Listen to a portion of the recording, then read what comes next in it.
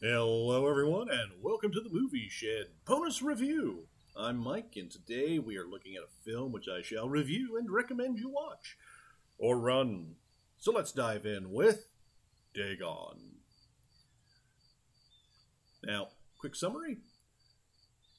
A boating accident runs a young man and woman ashore in a decrepit Spanish fishing town, which they discover is in the grips of an ancient sea god and its monstrous, half-human offspring.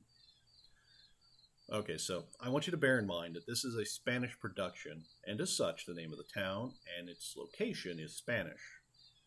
Luckily, for non-Spanish speakers, the movie is in English.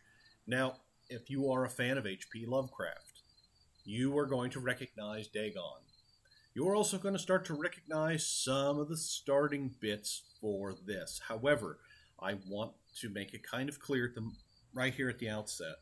This is not based on the short story Dagon.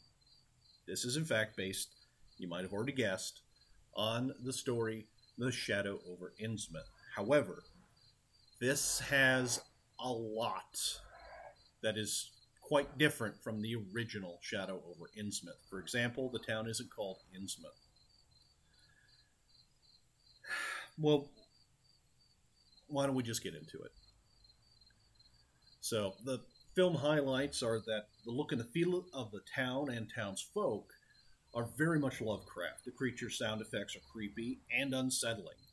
The perfect combination for a film such as this, in my opinion. The effects for okay, now there's... it's not so much a spoiler, because it does happen fairly early in Act 2. But there is a scene that I've dubbed the skinning scene. Now, the effects for that scene is gory, and it's quite startling.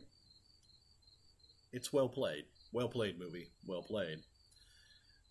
So there is some genuine horror in this. Don't think that this, because it's A, foreign, and B, kind of derivative of something else, that this doesn't bring the gore, because oh yeah. The skinning scene really does, it gets you. Alright, so I mentioned that, the skinning scene. The practical effects and the sound effects are, like I said, really well done, and really do add a lot to the film overall. The pacing is brisk, and the scenes flow easily. Now, there are some bad points here. The CGI monster effects are early 2000s CGI effects, which is to say, not good. In fact, quite jarring in some instances. There's a scene or two that are downright terrible, but thankfully they're short and fleeting. Now, fans of Lovecraft might not like the design of Dagon or the townsfolk, as they look more like Cthulhu than Dagon. So, there's that. I was a little taken aback the first time I watched it, and was a little disappointed. But overall, the film works really well.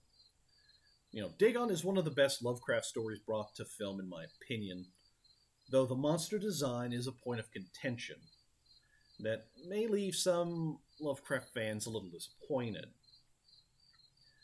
Now, with that being said,